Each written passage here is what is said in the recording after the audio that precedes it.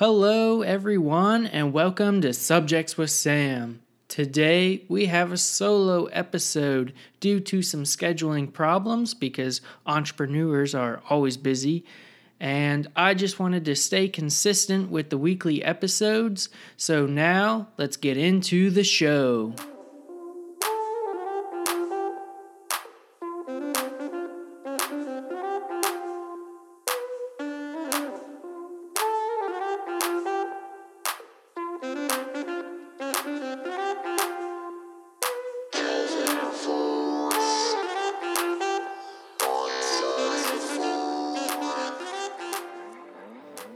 The reason that I picked entrepreneurship to be the first subject discussed on this podcast, Subjects with Sam, is because every business at one point is just an idea, much like this very podcast.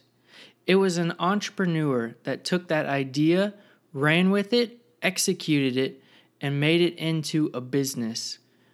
Basically, entrepreneurship is the foundation of every business out there, from Google to Apple to Walmart, any tech giant, retail giant, or manufacturing giant out there.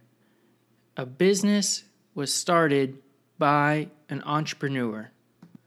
So far in this series, we've interviewed Andrew Borick, who is an iOS developer based in New York City, and Alex Parker, a finance entrepreneur that created his own business, which now manages a portfolio of over $1 million, and he is just 21 years old.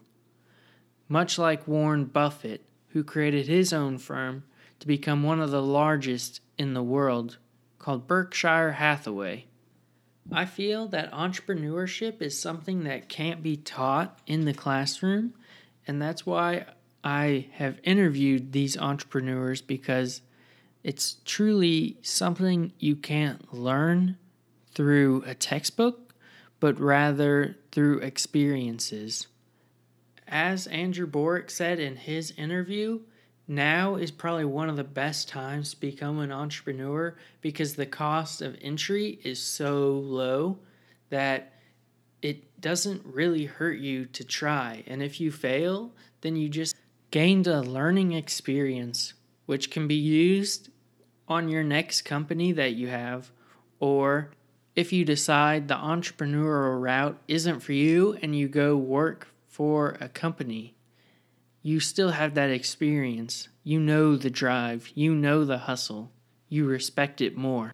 So this was less of an episode and more of an explanation why entrepreneurship was the first subject on this podcast. And if you haven't listened to the other 2 episodes, please be sure to subscribe on iTunes or Google Play and go back and listen because they're truly great. I would also be so honored if you could go rate us on iTunes. It's a great way for others to find out about the podcast. Also, be sure to follow the podcast on Twitter at Subjects with Sam, where we'll give updates with new and recent episodes. Also, tweet at me and let me know what subjects you would like to hear about in upcoming months. So that's it for this week's episode. Be sure to subscribe so you can get the next week's episode as well as all future episodes and bonus content that I put out there. See you next week.